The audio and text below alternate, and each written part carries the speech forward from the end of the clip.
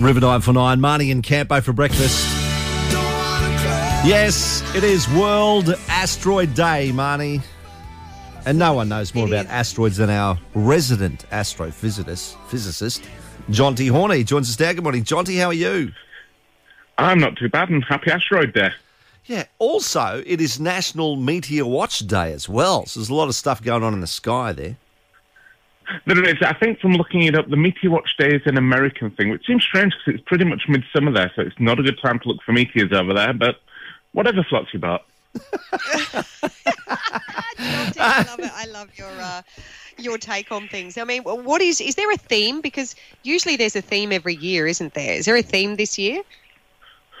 Well, the whole thing with Asteroid Day is we're looking at the risks that they pose and all the rest of it. I'm not aware of any specific theme for the Asteroid Day this year, other than remembering that they could pose a threat and remembering that they could pose an opportunity as well. So it's kind of a two-sided coin, essentially. They could kill us or they could make us rich.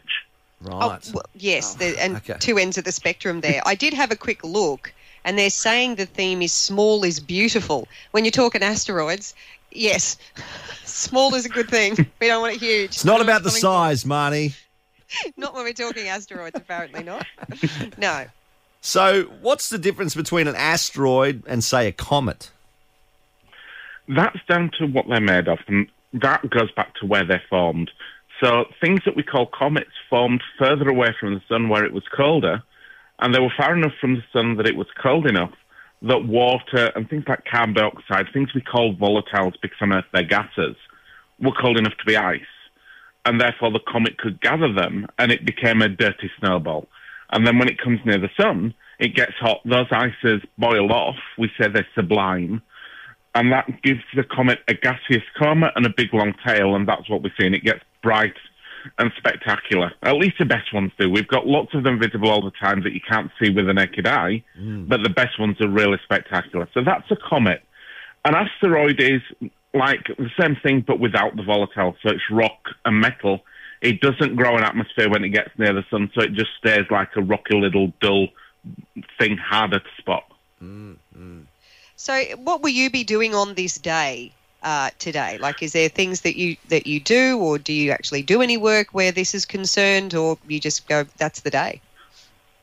I just really go, that's the day, and I talk to people about it to raise a little bit of awareness, just like I'm doing at the minute. But my day today is going to be a long road trip, because I'm heading up to Harvey Bay via the Sunshine Coast, so I've got a bit of driving to do, because I'm heading out to do some outreach work on the reef over the weekend, which is always a lovely thing to do. Right. Oh. So how far off from an extinction level event are we? It's unlikely to happen tomorrow. Every time. Oh, yeah. We're not doomed. We don't have any asteroids the size of Texas coming our way this week. But we will be hit again unless we do something about it. And that's the whole point of Asteroid Day. So the reason that it's today rather than tomorrow or yesterday or another random day is that if I took you back to 1908, in Siberia, they had the biggest impact that we've had on the Earth in recorded history. This was an impact that levelled trees over an area bigger than Greater Sydney. 2,200 square kilometres of trees gone puff. Wow. Now, that object, the Tunguska impact, happened where there were no people. So a few rain days cacked it and the trees fell over. If it had hit 2 hours later, if the Earth had turned round by 2 hours, then it would have levelled St. Petersburg and millions would have died. So that's probably the closest we've come in recent history.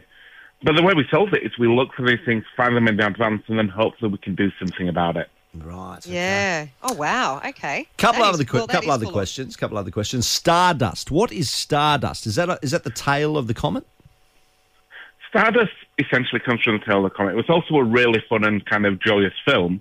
But in terms of the astronomy side of it, it's the smallest grains of dust that can make it down to the surface of the Earth without burning up because they're so light and fluffy they essentially hit the atmosphere and slow down before they burn up. Yeah. They're often known as Brownlee particles.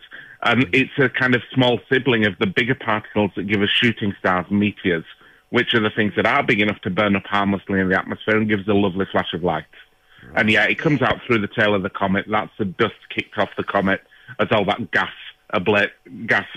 sublimes off the surface. Right. Okay.